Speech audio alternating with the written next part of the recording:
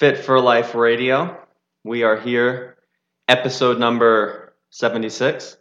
Are you sure about that?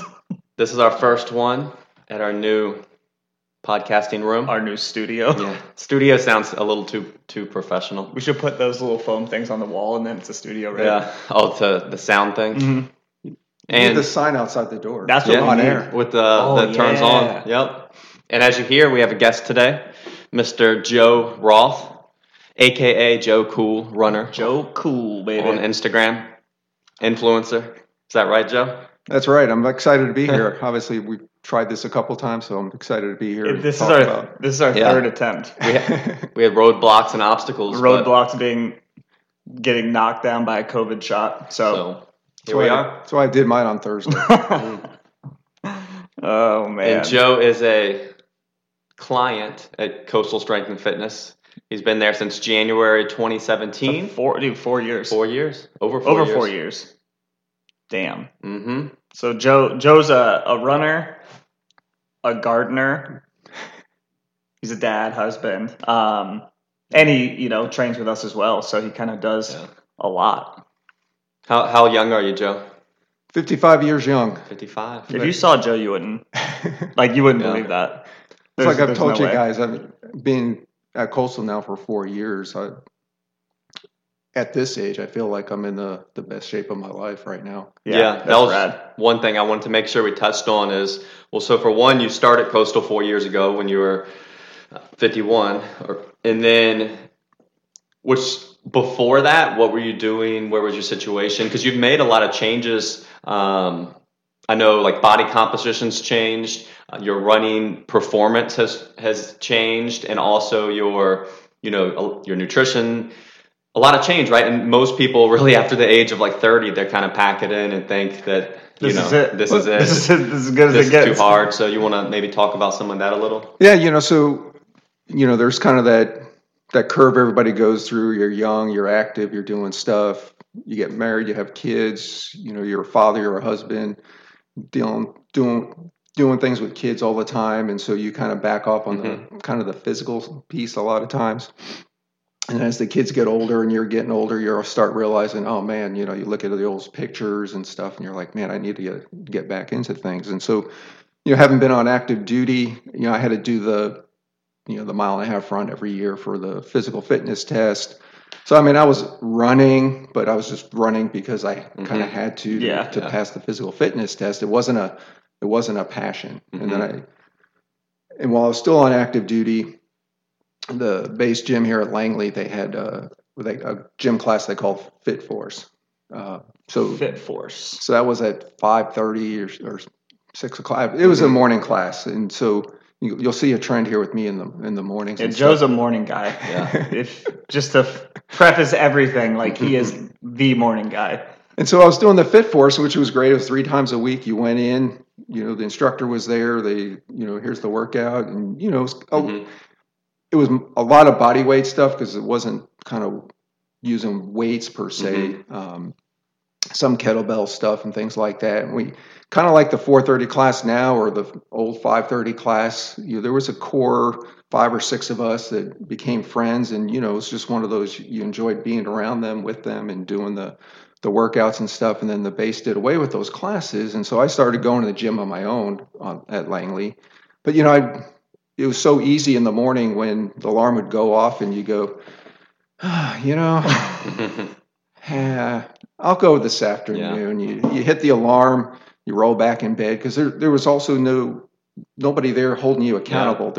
Just you. Yeah, and there was no kind of group there of, oh man, I know I'm tired. I can, but I want to go be with that group. So yeah, it makes a big difference. I talk with a lot of new people inquiring about the gym, about how it's class based.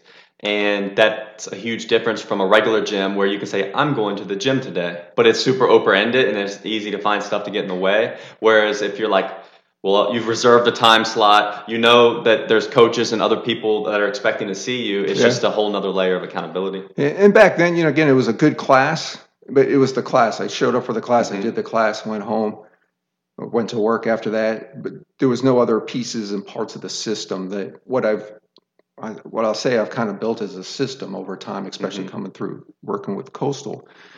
And so the class went away, and I was trying to do things on my own. I went to another person I knew at another gym that does a lot of just personal training. And I was looking for that class atmosphere. The gym used to do classes and stuff, and I was recommended, hey, go check out Coastal. And they told me where Coastal was at the time, and I'm going, I drive by that shopping center. It's literally around the corner from me. There's no gym there, Mm-hmm. So the one day I put it in the GPS, and I pull into the parking lot there, and I'm like, and I see the sign about Jazzercise, whatever, and I'm like, what? And, so I kind of slowly creep up to the door, and I'm like kind of looking in, and it was a class that Ben was teaching, Ben and Kristen and stuff. And at first I looked in and I went, oh crap, this is CrossFit, Mm-hmm. That was my first kind of thought, because I also had tried a CrossFit gym one time for like that 1 week trial period. And I talked to Ben for a little while, and then I was like, okay, I asked him some of the questions about the workouts and things. And so I was like, hey, I'm going to Disney, going to run the Dopey Challenge at Disney. Don't want to start now, but when I get back, I'll want to start at the gym. And so that's kind of how I ended up with us. Ended up with Coastal. Yeah. Stumbled into our Jazzercise parking lot. Mm-hmm. Yeah. So at that time, the Dopey Challenge, what was that, like a marathon or so it's half marathon? It's a Thursday 5K, Friday it's a 10K, Saturday is a half marathon, and Sunday is a full marathon. So which one did you do? All four. Okay. So you do all four. Oh, so the challenge is all four of them. All four in 4 days.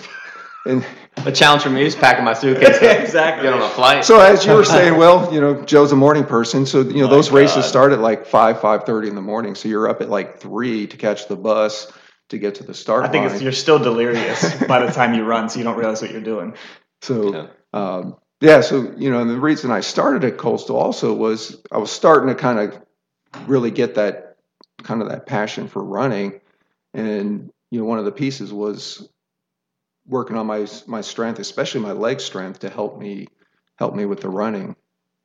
So that's kind of what part of the original motivation coming into Coastal was. Yeah, and one thing you've said before, so kind of, and you weren't a big guy, when you started, or overweight per se or anything, but you've lost 25 pounds. So kind of as a runner, a lot of times, so running is a great sport. The tough part is, one of the great things about running is a super low barrier to entry. You can just slap on some shoes, step outside and do it. Yep. But I always find it, ironic's probably not the right word, but a lot of people are scared to go to the gym, right? They think I need to get in shape before I go do something, say like Coastal or whatever. But I've always found, in reality, running is a sport where you want to kind of have, maybe quote unquote get into shape, in that you have to remember it's essentially a body weight based sport. You're moving your body from point A to point B. So if someone's, say, overweight or obese, they're going to be able to improve their running much more in the beginning by losing weight versus doing a ton of running, because more running is going to be more pounding on their joints. Yep. and then their form is going to have to compensate. So talk about, and you got it probably double whammy, right? And as far as good things happening from, you started losing body fat, you started gaining muscle and strength, right? So now your body's becoming much more efficient, which is going to improve your running. So kind of describe how that felt, or the process. Yeah, so you were describing there, when I started the gym, I had really no intentions of coming to the gym to lose weight per se. It was more about building leg strength to help facilitate my running and be less injury prone while I was running, because prior to that my IT band was always acting up on me, and so it was more about working on my strength. And so over time at the gym, when I first got in there, the 5:30 class, we called ourselves the 5:30 boys. There were 5 of us. The squad. The squad. I mean, we each, kind of had our one lift that we're probably better than the other at, or a little bit stronger, but we're just constantly pushing each other and challenging each other. And at that time, I thought, strength. I got to deadlift 450 pounds, And then over time, I was like, that's great, but if I really want to get into this more long endurance running, Does it match up? Yeah. doesn't match up. And so over time, I've adjusted what I do at the gym of, okay, I don't need to do that super heavy max 1 rep, whatever. Because to chase that, you're going to sacrifice your running. Yes. Right. And so I backed off. And so I work with Ben all the time in the mornings about when I look at the board and stuff going, hey, here's what I got going on for the weekend or what I just came off of the weekend. Here's how can we adjust this? Or, hey, I'm not going to go heavy today. I'm going to go light or vice versa. So, over time, kind of the weight loss, again, was not a priority. It was just a side effect. A side effect of strength training, going back to the system, listen to your podcasts, frozen vegetables. I'll throw out frozen vegetables because, I don't know, podcast 20 something, whatever you guys were talking about frozen vegetables. Yeah, that was one of those things that hit me was like, they're right, because my wife would go to the grocery store, she'll buy some fresh vegetables, throw them in the bin, and all of a sudden things happen. You don't eat the vegetables for a couple of days. Next thing you know, you open up the drawer and you're throwing away sad carrots. Whereas the frozen vegetables, if I go do the group run on Wednesday nights or yoga on Tuesday nights, when I get done, I can pull out those frozen vegetables out of the bag, throw them in the microwave or somewhere else, and they taste just as good, if not better. And it's available. It's not. There's nothing else here to eat or do. So, so learning things through the podcast, listening to you guys, and not always just grabbing everything that came out of one podcast, but it's little bits and pieces. Oh, yeah. Brussels sprouts. 4 years ago, Yeah. I never would even consider eating a Brussels sprout. Now it's like, holy cow, these things are really good. Oh, yeah. Yeah.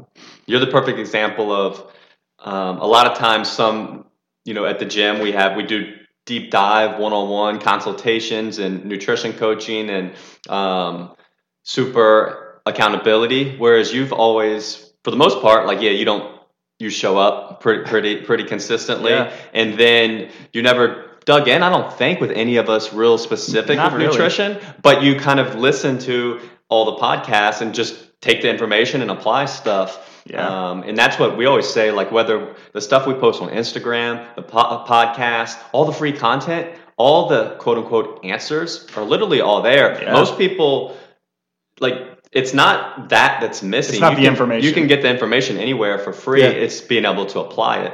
And then there's some people need different levels of accountability for the application. But with you you would always tell me each week, I've been applying, something from the podcast. Always. It's always little bits and pieces, So that 40-minute podcast, frozen vegetables, out of 40 minutes, the only thing that struck to me was frozen vegetables. Yeah, but it's different. It's a difference maker. Yeah. Yeah, it's made a huge difference. And you were mentioning something there that struck a note with me too. With the podcast or the not needing, kind of being consistent with your actions. So yes, I've not sat down with you or Will or Diego or anybody and tore through my diet and everything else. But listening to the podcast and talking about those little things, you've talked about clients who think, well, I'm only eating X. And then when you sit down, you break it apart, you realize there's something during that day that they're doing that they just didn't even realize. Yeah.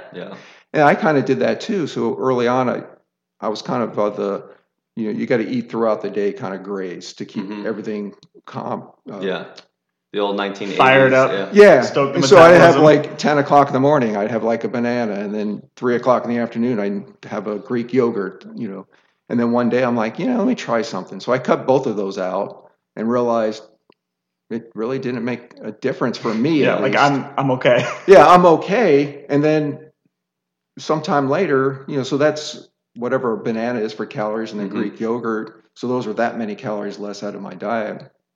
And then 2 years ago now, I was going to New Zealand to run a marathon with my neighbor, and I was shopping and buying some clothes, and all of a sudden I put on some pants. I told my wife to, grab the normal waist size that I usually wear, and I put them on, and I was like, these don't fit. And then I went down to the size that I probably wore 15, 20 years ago, and I'm like, well, this is odd. Yeah. And then that's when I realized that over time, just not because I set out to do it, but because of the changes and things that I implemented, that maybe not consciously realized that, hey, if I do this, this is going to help me lose weight.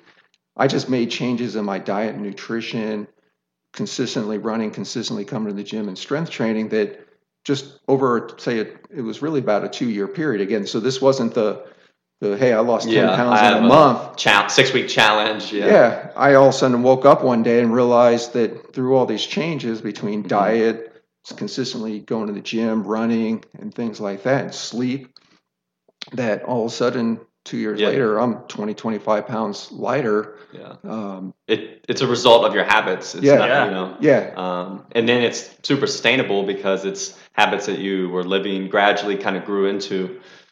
And I think you guys talked about it in the last podcast too. It's not the keto diet or you can only eat this specific food every day, because that's not sustainable. But what I've created is a sustainable process for myself, again, between frozen vegetables.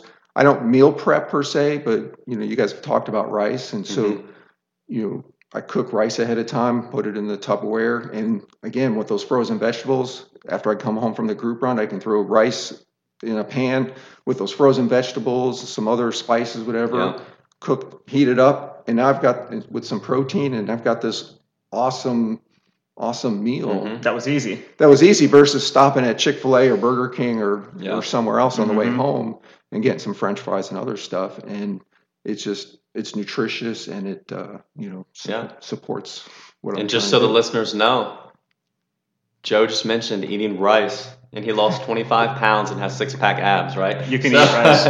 And the great thing too, this is why I love when people have like a hobby that's like running or something performance based, is that naturally makes you want to make better food choices, because you'll kind of compare to how certain things feel and relate to your performance, right? A lot of times when people are fine eating a bunch of junk food, you can kind of get by, but it affects your workouts, right? So then you start making better choices because you'll feel the difference in your performance and everything. Well, my last name doesn't show it, but my mom was 100% Italian. I grew up in an Italian family, and my grandfather would always be like, second, third bowls of pasta. I grew up on eating pasta, and there's the old cliche that for like a marathon, you got a carb load the night before. Yeah.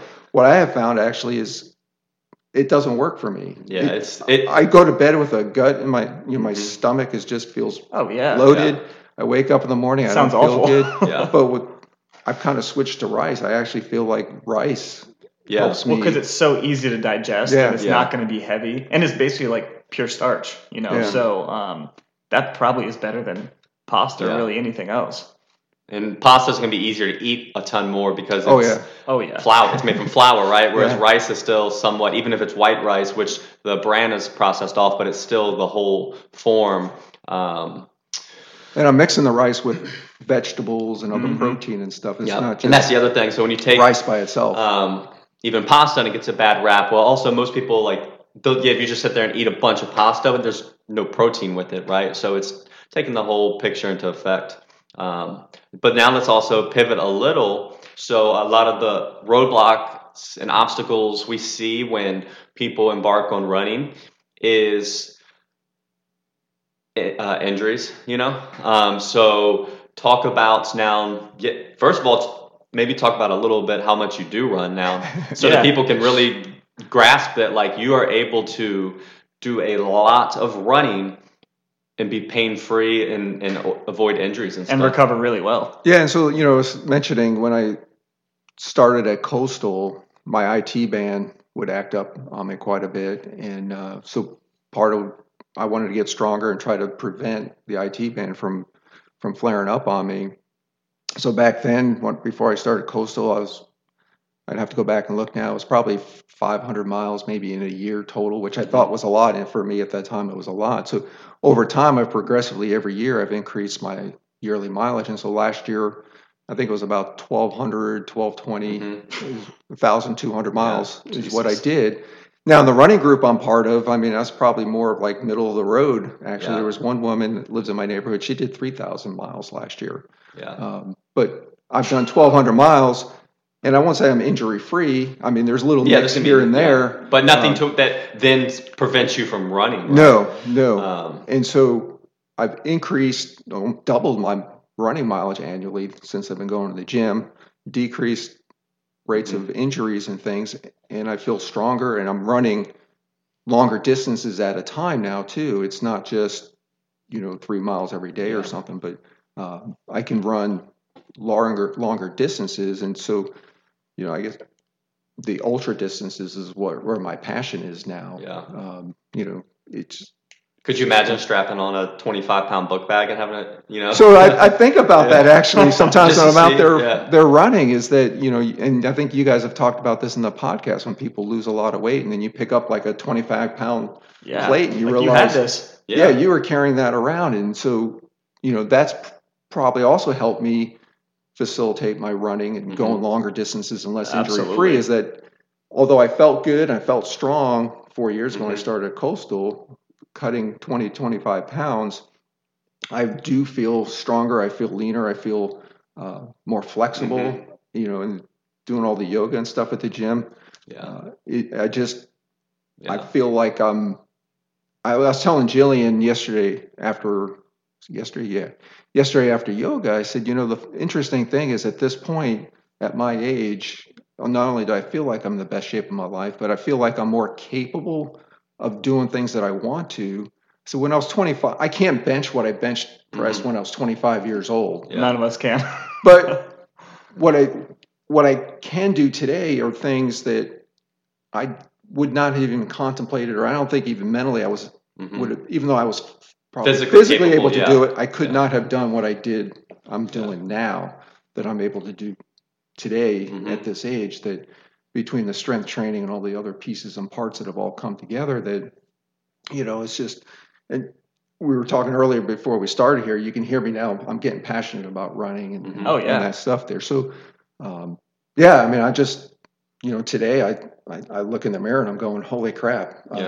It's just where I've, in the 4 years even coming to Coastal, where I've taken myself again because of podcasts and just the people I'm around and everything else. I've built this system around me that has just elevated that. I never, if you had come to me and said, Joe, in 4 years, this is what you're going to be doing and what you're going to be like, I would have laughed at you. And like, think about even for your mental health, right? And just most of the time as we age, it's the opposite. We cocoon up, right? We're like, we stop doing new things. And then you get sad and miserable. Whereas you create, I mean, that's the beauty of something like a gym like Coastal and your running community, is you have these little communities and outlets and things like that. Oh no, I mean, and I think that's the other piece that I've noticed too is, I've always been an introvert for the most part, but as I've gone to the gym and I've done all the running and everything else, I've actually become more of an extrovert. I mean, 4 or 5 years ago, I probably would have sat here and gone, podcast. No, I'm not doing that. When you guys asked me to come on the podcast, I'm like, awesome. Let's go talk about running. This. Let's talk about what I've learned and what I've put together that could help other people. So one thing, tell me what you think about this. So I've talked about this before with the coaches. So one thing about Coastal I've noticed, and because I'm naturally an introvert as well, and same.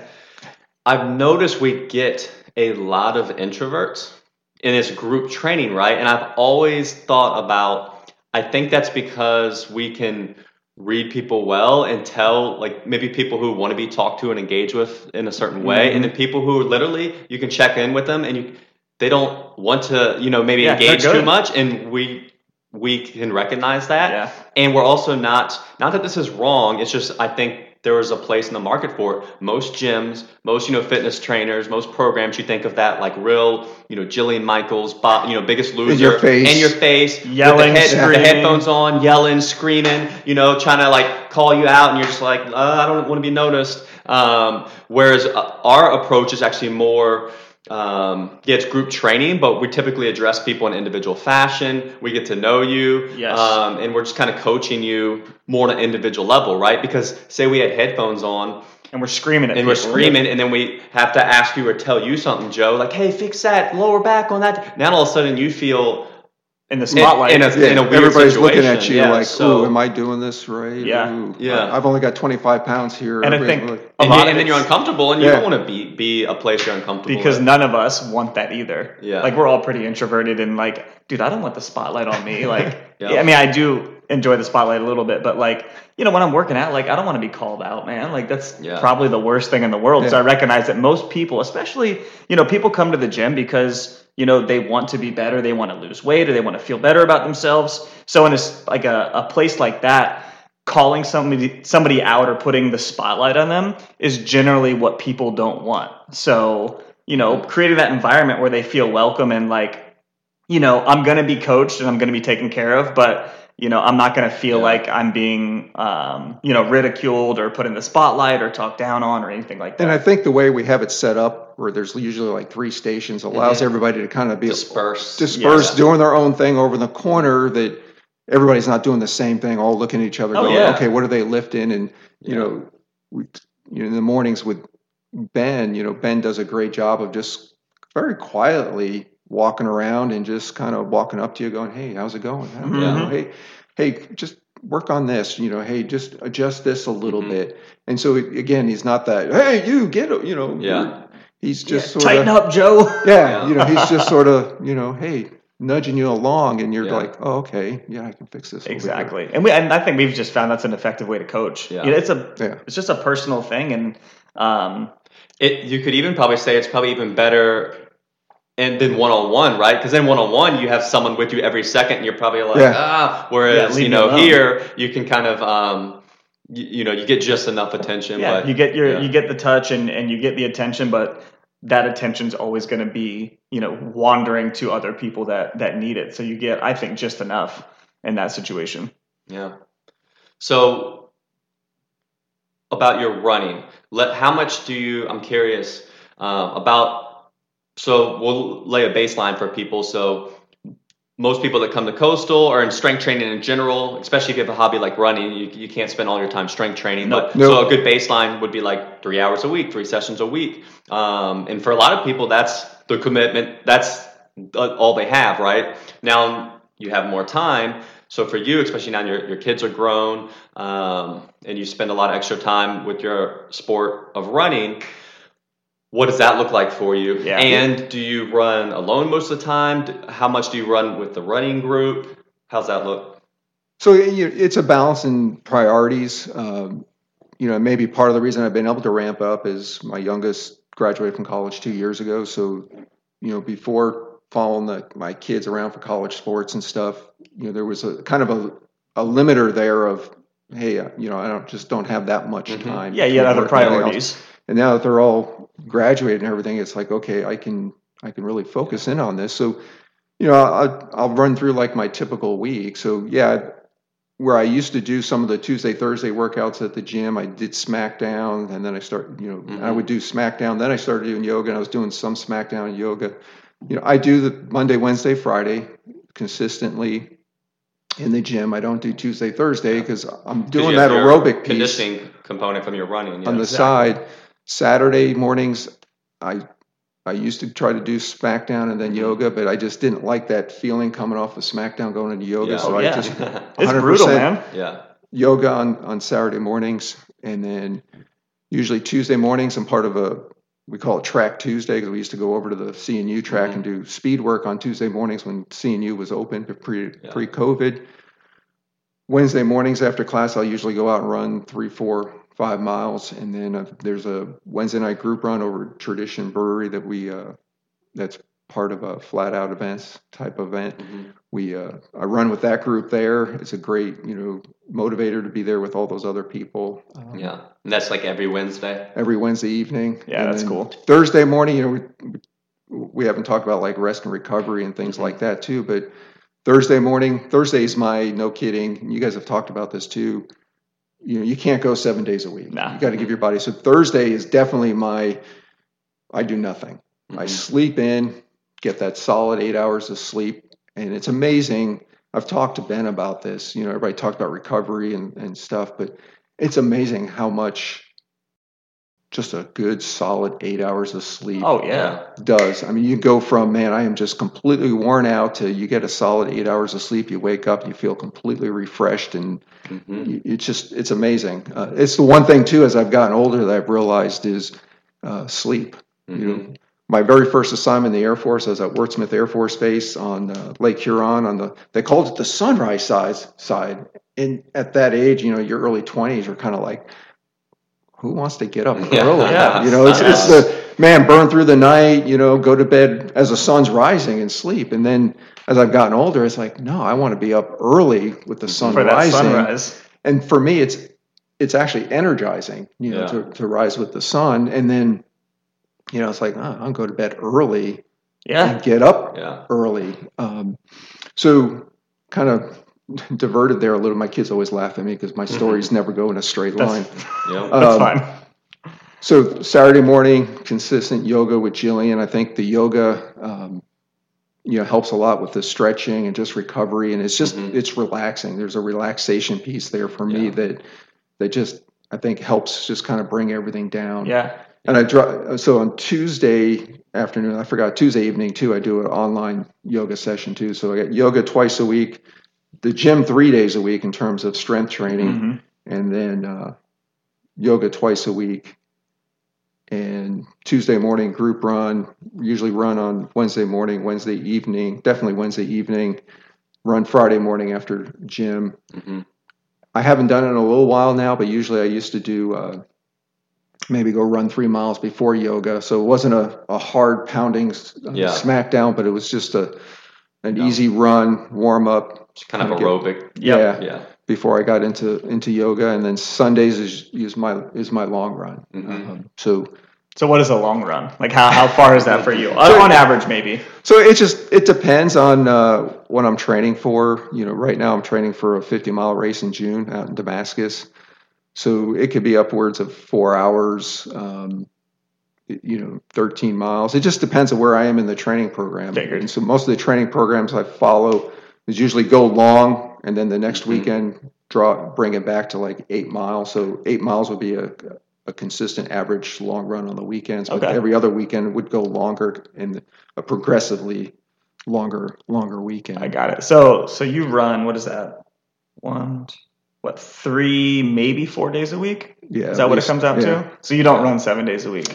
No, and you know, I've experimented over time. You know, in the running group I'm part of, I see people, you know, they've got their run every day kind of things and or high mileage, and I'm like, man, I want to be like them. And I've learned over time that every person's body is built differently. And you know, I've talked with my son about it. You know, my body is not necessarily genetically necessarily a long distance runner type body, more of a sprinter type person.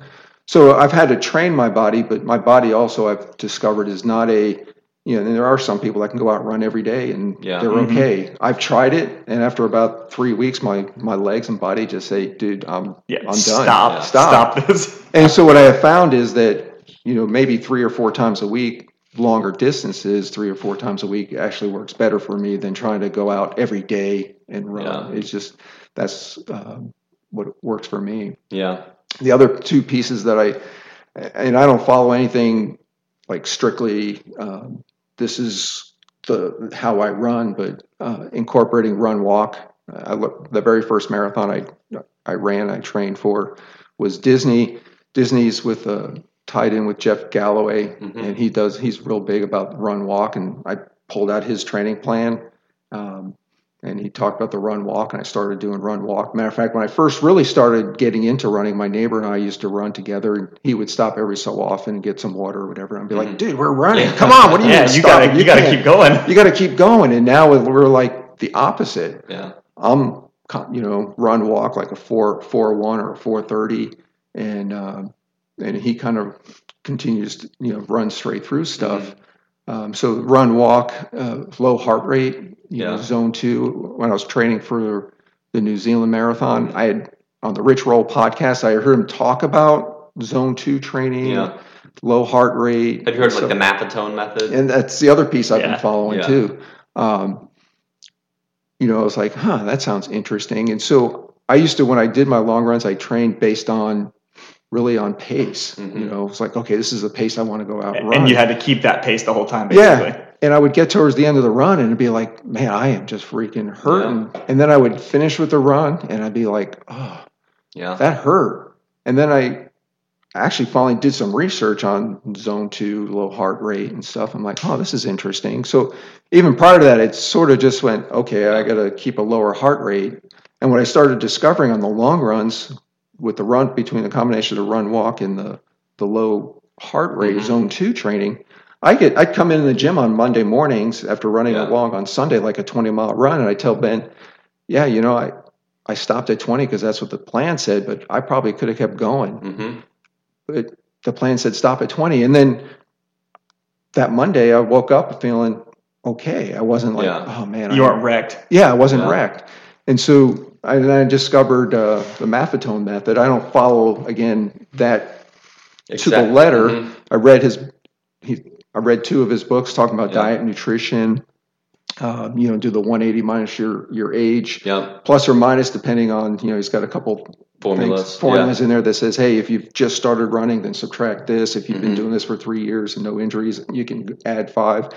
And so that's where I stay is with what my MAF number is for my long runs. And then, the 80-20 kind of theory is that 80% of your runs are slow. Yeah, aerobic based. And then 20%. So that's where my Tuesday morning Track Tuesday comes. And I use that as my, I'm going to go do speed work, my anaerobic piece, and everything else.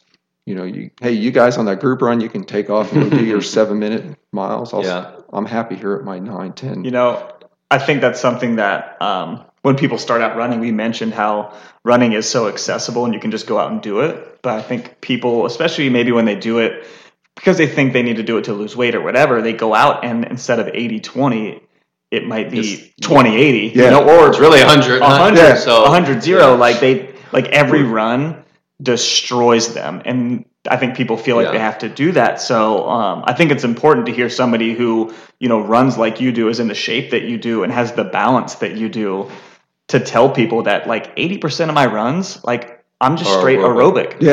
Like my heart rate is not, I can't feel it in my temples or anything. Because that's where you should exist with something like that. And let me explain for the listeners so they kind of have a better idea of what's going on. This is what people don't understand. So you'll watch someone run or see someone run, and your perception of their effort is then what people try to mimic or think they have to do. But what's the Maffetone method and what's going on is, and when you see these Olympic level runners, right, and they're able to push this crazy pace. Bro, they are cruising. You have to understand, though, their heart rate is right on the threshold of the aerobic, anaerobic. And once you go anaerobic, so when you're aerobic, your body's kind of able to turn over oxygen, right? And you can fuel it through you can get enough oxygen. When you go anaerobic, that's when you start getting the burn and you're gasping and your body has to start using carbohydrates for energy. Well, then eventually you're going to run out of carbohydrates too, so you kind of have to refuel.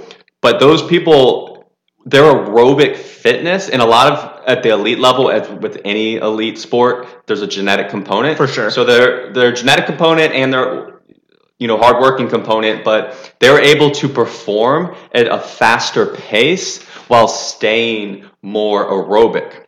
So if you just start out and you're, out of shape and don't have a huge aerobic base, maybe you did not play soccer or something when you were a kid, because if you did, that's 15 years to build an aerobic base, right? Then you may just be almost, you could be walking, right? If you're obese, you could be walking and get into an anaerobic range, right? So what you really have to do is find that the top end of your aerobic range and stay there. And for one person, that could be walking. For one person, it could be a slight jog. For one person, it could be running at a 6-minute mile pace. But you have to respect that your fitness levels, and then take the time to build your aerobic fitness, which then is actually going to improve your race day because you'll be able to push harder as well. And I think you mentioned there the process, and I think people hear the term run, I'm going to go run, so they literally think I've got to run. And I got to get out. Or people hear the term jog. Well, joggers aren't runners. Yeah. And I think you hit on an important point there. Again, it's taken me over 4 years to get where I am. I didn't just go out and go, zone 2, boom, I'm out running 20 miles. Yeah, you've refined this over years. Yeah, and so I think that's what happens a lot of times. People think, I got to go run to lose weight, and they literally go out the door and they just take off running. And then they want to feel fatigued, and if I feel fatigued, I did more. Yes. That must be more effective. And it hurts while they're running. They get back and they're like, man, I am so sore, versus starting slow and working their way up over time. And then as they're working their way up over time, they're losing weight. And so, there's kind of hey, my aerobic base will start building and my weight will start coming down, and then you'll meet somewhere, and then the two will pass, and all of a sudden you're in another area. But I think a lot of times people just, I got to lose weight, so I'm going to start running. And they just take off literally running versus what's the right pace. Intensity. Yeah, what's the right intensity for me? What's the right distance? My neighbor, a number of years ago, a different neighbor, there's some apps out there, Couch to 5K. Yeah, that's a big one. And it literally talks you through it as it'll tell you, okay, jog. And then it'll say walk. And so it's not just go out and try to run. Jog for 3 miles and call it good. And every day you try to beat your time. It's a slow progression. It's progression, right? Yeah. And that's the beauty. That's the hard part with running. It's not. Strength training has natural progression, right? Like you go to do a dumbbell bench press, you grab 15s, you can do it for 10. Let me do a little more weight. And then that weight, you can only get 6. So it's kind of built in, right? Well, now I've got to keep using these till I can do them for more. Whereas running, it's harder to gauge, right? Because you can push beyond. There's not like weights you're selecting. So really it takes some due diligence to learn kind of these intensities and everything. The other benefit where someone like you, and a lot of the running you're doing is in your aerobic range, which is actually, so the problem, whether you do running or HIIT or anything, if you do tons of high intensity all the time, it's very stressful for your body, which is going to cause problems, because the more stress you cause, the more recovery you're going to need. And then most people, they don't have the recovery down, which is your nutrition and your sleep. So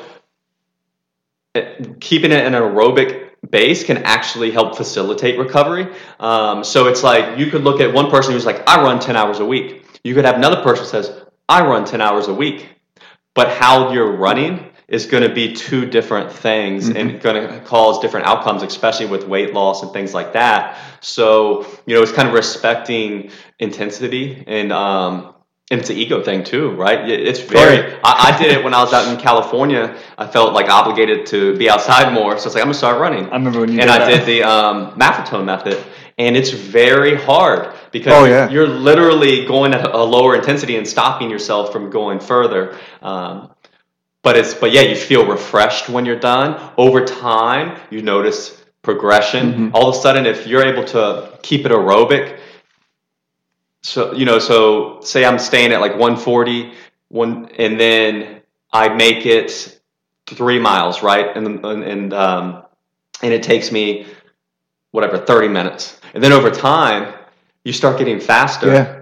But your actual heart rate is staying the same, which means you're getting in better shape. That's the piece that doesn't make sense to a lot of people, is that if I go slow, I'm not going to get faster. And in reality, a lot of the studies have actually shown that yes. And this is too, you made a good point before, to where you have to you can't compare yourself with others. No. And I wanted to make this point too, like you're a perfect example. There's points in your life you could not give all that you have to the sport of running that you can now because of other life responsibilities. So if someone's like, well, I'm going to go be like Joe, but you might not have the time, or you might not be ready for that. Same thing, with like your intensity and stuff. If someone played soccer from the time they were 5 to 18, they're building now. They're just playing a sport and having fun, but they're building an insane aerobic base. So then if you're someone who just maybe did not play sports as a kid, and now you pick up running, and you also pick up running at the same time as your buddy who just happened to be a soccer player for 20 years, and then maybe they're a little better at it than you, and then you could get frustrated and be like, I got to go harder. But the reality is that you're two different people with different experiences and factors that play a big role. Yeah, the group runs are an example. You take off, and as nobody runs it as the group, but you all kind of usually leave at the same time. And there's those that just freaking take off, and you're kind of like, huh. Yeah. Should I be going that fast? Yeah. But then you're like, you remind yourself, no. Yeah, I'm not that person. You're not that person. This is your training regimen. This is what you do, what best is for you. And if they want to run a 7-minute mile, great. If you're doing a 9 or 10, you're doing 9 or 10. If you're doing a 12, you're doing a 12. But you do what works for you, not trying to compare yourself. I think that's to a others. really hard thing for a lot of people. Just not comparing, even lifting. Like, people see somebody in the gym and they're like, I should be able to do that, right? And that, like, that's cool, but if you're not there, you're not there. And that's how you get injured. You're forcing a weight that maybe you're not quite ready for. And while that person can do that really well, just like we mentioned with the running, like, you're going to end up hurting yourself you might do it, but you might pay for it. Yeah. I mean, Ben tells me there's some people, you come in after my class and you're kind of like, hey, what did Joe do? Yeah. Yeah. What did Joe do? And so, granted, now one of them was part of the old 530 group, but, it was kind of that comparison. But, you can't, again, I look up at the board and it's like, one time I did the 450 on the deadlift, but now somebody asked me one of the last challenges we did, hey, did you do that? I'm like, no, because it didn't fit what I was trying to do at that time in terms of my training plan. It made no sense. So I'm not going to go do that and affect what I'm trying to do. My goals and priorities are different. But then in reality, if someone's brand new, they have, this is their fitness. It's great because it gives them an indicator, right? Well, let's see where you're at. And then 6 months from now, you're able to compare. Whereas we completely know, hey, you do a lot of running. You're very serious about this. And we'll tell you, like, you should skip it, or don't sweat it, right? Yeah. You do probably like that we switched. I don't know if you noticed, from just kind of like the max deadlift number to the strength ratio. Yeah. So body weight. Way more relative. And weight. So. Well, and that's what I've noticed just in the 4 years at the gym is when I started there, I could definitely move a lot heavier weights. Yeah, than but I you're do also now. 20 pounds heavier, right? So that's where it's like, it's so cool. I love looking at the sports. You could be like, well, powerlifter, let me move as much weight as possible. Whether I have fat or muscle, it doesn't matter. It's gonna give me more leverage. Whereas if you're a runner, well, now all of a sudden your main goal is to move your body from point A to point B. Well, basically any body fat is going to be unhelpful. So being leaner is going to be better if running is your main priority. Now it's going to hurt your max lifts, but that's where you have to balance it. But I feel more capable. Yeah. Well, because ultimately, and again, if this is someone's sport, that's awesome. But in the real world, in general fitness, just absolute strength is pretty does not need to be prioritized. Yes. Because think about it, in the real world, if something was 400 pounds, like right there, you wouldn't go try to pick it up by yourself. You would ask us to help you. Exactly. Right? So yes, a certain level of top end strength is good. Yeah, it's going to help you. But beyond that, it's just diminishing returns. Yeah. But then that's where, if that's your sport, cool. Just like with running, right? Yeah, most people, if they can run a mile, really, or definitely they're physically capable to go run 1 to 3 miles.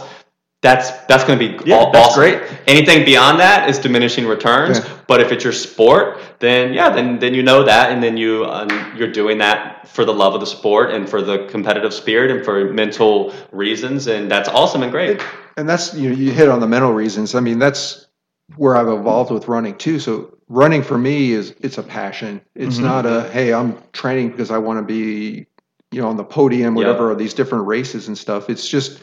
It's an outlet for me. Yeah. When I go running, I mean, I've got to go in the woods. I know. I always see his posts in the woods. I get Hardwood Mills. I literally get lost in the woods. I get on those fire roads and I'm like, oh, that looks interesting. Let me go see where this takes me. Yeah. And a few times I've had to pull out my cell phone to kind of go, where am I at? Where am I at? And how do I get back to the parking lot, whatever. Yeah. But just being surrounded by nature, being listening to the birds and the sun as it's rising and the sun rays are streaming through the trees. It's just different, man. Yeah, it's what makes you feel alive. It energizes you. It makes you, and not only are you just out there in the woods, but you're physically moving. You're Yep. you're with Yeah, nature. I mean, there's something to it, And so that's the other piece for me about running is it's a passion, but it's also, it gives me freedom too, so I go places and do things, or, I love getting lost when I'm running, because now all of a sudden I find places and things that never knew existed or would have never gone and seen because my legs. And one of the things that I do a lot of times is like, okay, I'm going out for a 8-10 mile run. Next thing I know, it's a 12-mile run because I went You just kind of got like a squirrel. Yeah, I'm like Yeah. a squirrel. Ooh, there's a nut. You take off and you go, oh, this is really interesting over here, this neighborhood or whatever else. And next thing you know, you're like, oh crap, I was only going to go 10 miles and now it's okay, it's going to be 12 or something. So it also sometimes just forces you to go longer. So I know you do some work with like Point 2 Running. Yep. There's a local running store. What for someone like listening, because then too, like, it's probably not the best idea just to go pick up some Nikes and throw them on and then go run 10 miles. You go to Dick's and buy, hey, what's the cheapest pair of running shoes you have? Yeah. What's some of the gear that you found over the years, and I guess in general, like a starter kit, right? If someone's like, I really, like the idea of this community and this sport, and I want to get into it. So from a physical standpoint, and then also like gear and everything, how would you start? So you mentioned Point 2. So Point 2 Running Company here in Newport News, and they've got a store now over in Chesapeake. They've got some awesome employees in there, passionate about running. They're all runners, anything from ultra marathon runners down to just the standard 5Ks. Yeah. And they've got a great program in there. When you go in, they've got a system in there where they can look at your arches, they look at your feet, they look at the way you walk, and then based on that and do their gait analysis of you, they can go, this is kind of the better shoe for you that would work best for your gait and your style or your distances and things like that. And you can try the different shoes on, and they've got a variety of shoes. I think they used to have like a runner starter pack, whatever, where for X number of dollars you get shorts, t-shirt, shoes. I'm not sure if they still do that or not, but they're very passionate in there about running. They love helping people get into the sport, and they've got loyalty program and everything else. They've got military discount. If you're a member of the Peninsula Track Club, you get a discount in there too. So, and they've got pretty much everything that can support you, from nutrition to the gear to, if they don't have it, they can either get it on the Newport News, they can transfer between stores or just order it for you. So it's a great place to go in. They've got a lot of resources in there too about locations to run, group runs, other races and things like that. So it's a great running. Yeah. Running If you want to get into running, I would always try to find a specialty store, in your area. Like in the Hampton Roads area, Point 2, because like you said, I mean, really, you just can't, to be able to like have your gait analyzed and then a shoe picked out for you, that's going to save you a lot of trouble from the start. And they carry all wide variety from Hokas, which are like max cushioning, to some minimalist, or years ago I got into Ultra running shoes. Yeah, those are great because they have a wider toe box, zero drop. For those that don't know what we're talking about, like with zero drop, it's from your forefoot to your heel, how much the shoe elevates. I used to run, it's almost like a 12. My knees would bother me. I eventually got into ultras. My knees don't bother me anymore. So I want to say it's because of the drop, but the shoes it feels comfortable. So, so that was one piece, was just trail shoes, street running shoes. It's all, for me, it's ultras. What works for me. Where would you start if someone's like, well, I hear y'all, with the nuances of running and not overdoing it, as far as a training program or something simple, like, whether it maybe couch to 5K, like what would you recommend as a starting point so that they have some kind of structure? So what worked for me was actually Jeff Galloway. He's got some training programs. And what I liked about his when I trained for my first marathon was, unlike some other marathon training plans, he literally only has you run like 3 or 4 times a week. That's it. Even for a marathon, 3 or 4 times. And then he combines the run walk. So like as a beginner, you're not trying to go out and run 5, 6, 7 days a week. You're running only a couple of days. It's shorter distances. You're running, walking, so you're not so just. It's actually helping develop that mindset Yeah. of not an all or nothing approach, of some balance. Yeah. And so, like for a marathon, but he's got him at the training plans for 5K out to marathon. Cool. Yeah. So, but my first exposure was a marathon training plan. Again, I loved it because it was like a Tuesday, Thursday run, 30 minutes to 45 minutes. Not necessarily, go run 5 miles, but it was a time thing. And then on the weekends, he had you do your long run. The other nice thing about his training plans too is a lot of them are like 16 weeks. Mm-hmm. His is more like, I say 26. So what he does is he starts you out farther back and has you more gradually build He's up into it versus big time. just jumping into it. I like that a lot. And so, he's I don't know, he's got statistics, whatever, to show that people that follow his training program, or at least this is his tagline, is that fewer injuries because you take enough slower time to build up.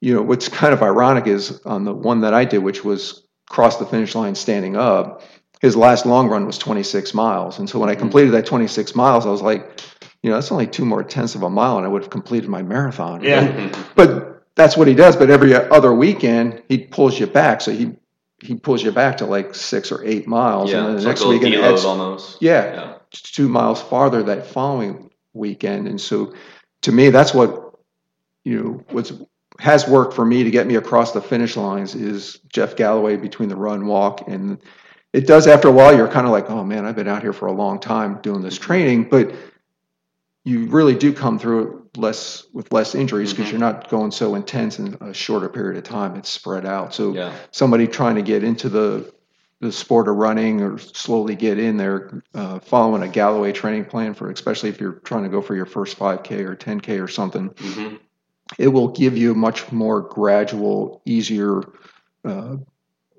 into the sport and into what you're trying to accomplish than trying to just go all in. I like that a lot. And then, like you said, if you avoid catastrophic injuries, you're going to probably stick, right? Because you don't have that. Then you don't have the time off that an injury and may the up force. and down that an injury gives you. That's tough to work through. Starting over again. Awesome. Well, Joe, I think I know I learned a lot, and I just love hearing guys like you are always an inspiration to me. Yes. That's one selfish benefit as being a trainer since I was 20 is I get to learn from people, wiser and older than me and where I want to be. And so, I appreciate seeing the action you take and how you, do things. No, I appreciate you having me on and let me talk about something that over time I've become passionate about and, just again, talking about systems and, with Coastal, I've been at Coastal now for 4 years, the different pieces and parts. It's not just coming to Coastal for that gym class on Monday, Wednesday, Friday, and just doing that. It's all the parts and pieces that encompass the whole thing. And some of it you're not really paying for or anything, but it's just those tangible, you pick them up intangible things like the podcast or being part of that group at 4:30 in the morning where you want to be there because of the other people that are there and the friends that you've made, and you're all kind of encouraging each other. And yoga and all just the community spirit of part of Coastal and everything else. And so it's a whole piece that you start pulling in parts and pieces and things, and then you create the system. And 2-4 years down the road, you go, wow, I never. Yeah, this is my lifestyle. Yeah, but it's not something that you said, okay, as of today, in 4 years from today, this is exactly where I'm going to be. You pick up you these evolve things, there slowly. You incorporate those things, and 4 years later, you're like, wow, I didn't realize, I never expected to be in the place where I am. And again, it's the Coastal and the gym is kind of the foundation, but everything else built around it as a system of pieces and parts that support all the things that you're trying to do. So I'm really appreciative of it, and the coaches and everything else, and just the constant encouragement. And it's great. I really enjoy it, and it's made a huge impact in my life. Yeah, that's why we do it. That's what we love to do. Exactly. Yeah. And if someone's interested in kind of keeping up with your runnings and races, like you're on Instagram, right? Yeah. Is it Joe Cool Runner. Joe Cool Runner. Kids love to call me Joe Cool, and then one day I was starting the Instagram thing. They're like, "Oh, you got to be Joe Cool Runner." I'm like, "Okay." I mean, why good. not? Yeah, that's perfect. Writes itself. And we didn't even talk about gardening. I know. Maybe that's another one. podcast. I know. I looked at the time and I was like thinking, because the angle with the gardening too I wanted to get into was, people are like, well, this guy works out and runs, but look, you need to. We talk about all the time. You need to find hobbies that are more parasympathetic. Yes. Kind of help you chill out, zen out, and you're really into the gardening, which does just that, right? Oh, yeah. So, but we'll have to get into. We can maybe take a nutrition angle with that. Yeah. I think, we could have you on again for sure. This is a good time. Yeah. But all right, I hope you enjoyed it if you're listening. And again, reach out to Joe if you have any questions, or also if you're interested in the sport of running and getting into it, and you're in the local area. Point 2 Running is a great resource. Pay him a visit. 4:30 a.m. class, man. 4:30 a.m. Come at 4:30 with Joe. He'll be there. A special group there. That is, Will and I, unfortunately, are not part of that. We are not part of the group. Not a chance. But all right, enjoy. Thanks, guys. Appreciate it. We'll catch you next time. As always, thanks for listening, guys. If you want to learn more, check us out at coastalfitnessva.com or garydeagle.com. We'll see you next time.